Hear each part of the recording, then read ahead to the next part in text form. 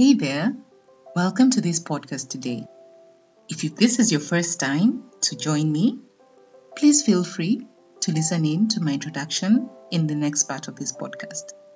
But if this is more than your first time to listen to me, feel free to skip the introduction and go straight into the meat of the podcast. I'm glad to have you here. Hey there, welcome to this podcast, Fun and Away Together. My name is Liz Waweru, a getaway planner at my company, Exclusive Eco Travels, where for 10 plus years, we have organized getaways that help travelers reconnect, recharge, and revitalize. Travel is a fun way to reconnect with your partner, away from the usual hassles of life. Because seriously, if you can't have fun with your spouse, then who else?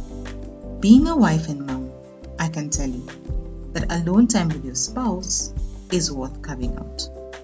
Please note, I share pointers by couples who have been generous in sharing what has worked in their own marriages during couples getaways that I have organized in the past.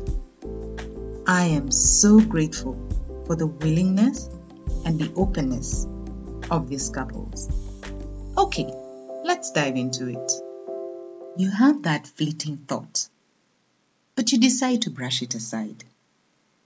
Or that feeling you want to express, but you decide to dismiss it. Sound familiar? You decide that it's really not that important to tell your spouse, and besides, there's no time to do it anyway. With time, you wonder why maybe you have a feeling of growing discontentment. You can't give what you don't have is a common expression meaning you can't give out of an empty space or out of a void.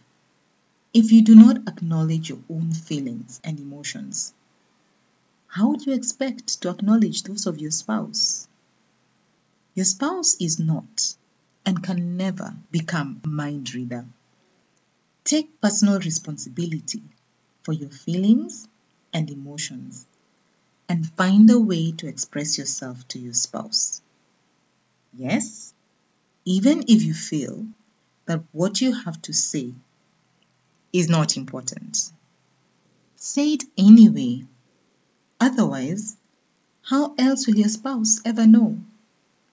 It could even be expressing how you prefer being shown affection. Trust yourself. Appreciate yourself to feel that your ideas and emotions have a place in your relationship. A relationship that acts as a safe space for a couple creates such an opportunity to make each partner feel unrestricted in what they feel they'd like to express. Go out of your way to create a safe space in your marriage. Do silly things together.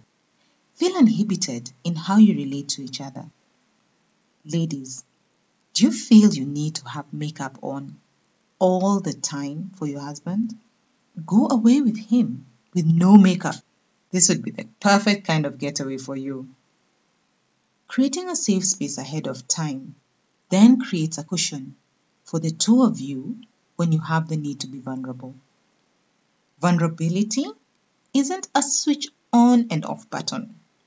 It needs a foundation, so to speak, where one can feel an existing connection with their spouse and open up. So create time to create such a connection with your spouse. It's kind of like making deposits into an account that will be withdrawn from in the future.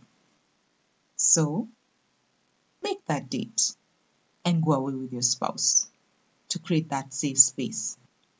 That's all for today. Thank you for taking the time to listen. Please rate this podcast as you share it, as well as subscribe if you haven't already done so. Remember, whatever you do together, keep it fun.